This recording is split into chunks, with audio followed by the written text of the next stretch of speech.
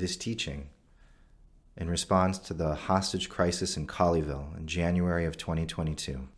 In our Relief and Joy as the hostages, led by Rabbi Charlie Citron Walker, saved themselves, is based on Psalm 146. Ahallah Hashem b'chayai. I praise God with my life, even today. Azamra Hashem ba'odi. I sing to God with more of me, and I ask, is there any more of me left?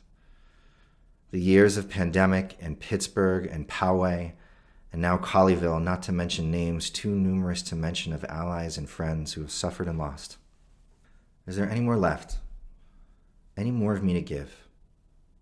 Quarantine and isolation and hostage taking, how do I praise with my life? How do I sing with what is left of me? Hashem matir asurim, you freed the imprisoned, but Hashem pokeach ivrim, you give sight to those who don't have it. Teach me to see. How do I learn again to see? The shock and the pain, they cloud my vision. They take my perspective from me. A man was offered a cup of tea on a cold Texas day by my brothers and my sisters and my family, who then held them hostage to the old lies.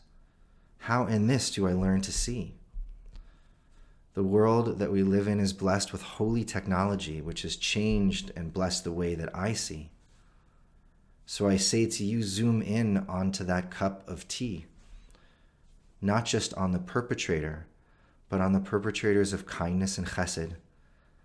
Pan left across the street, 11 hours of interfaith vigil, fast forward to a rabbi blessed with patience and impatience in the right measure. In the right moment, he threw what needed to be thrown to save life.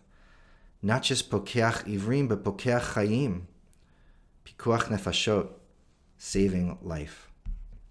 This please teach me how to see, when to see, whom to see. Oseh mishpat la'ashukim.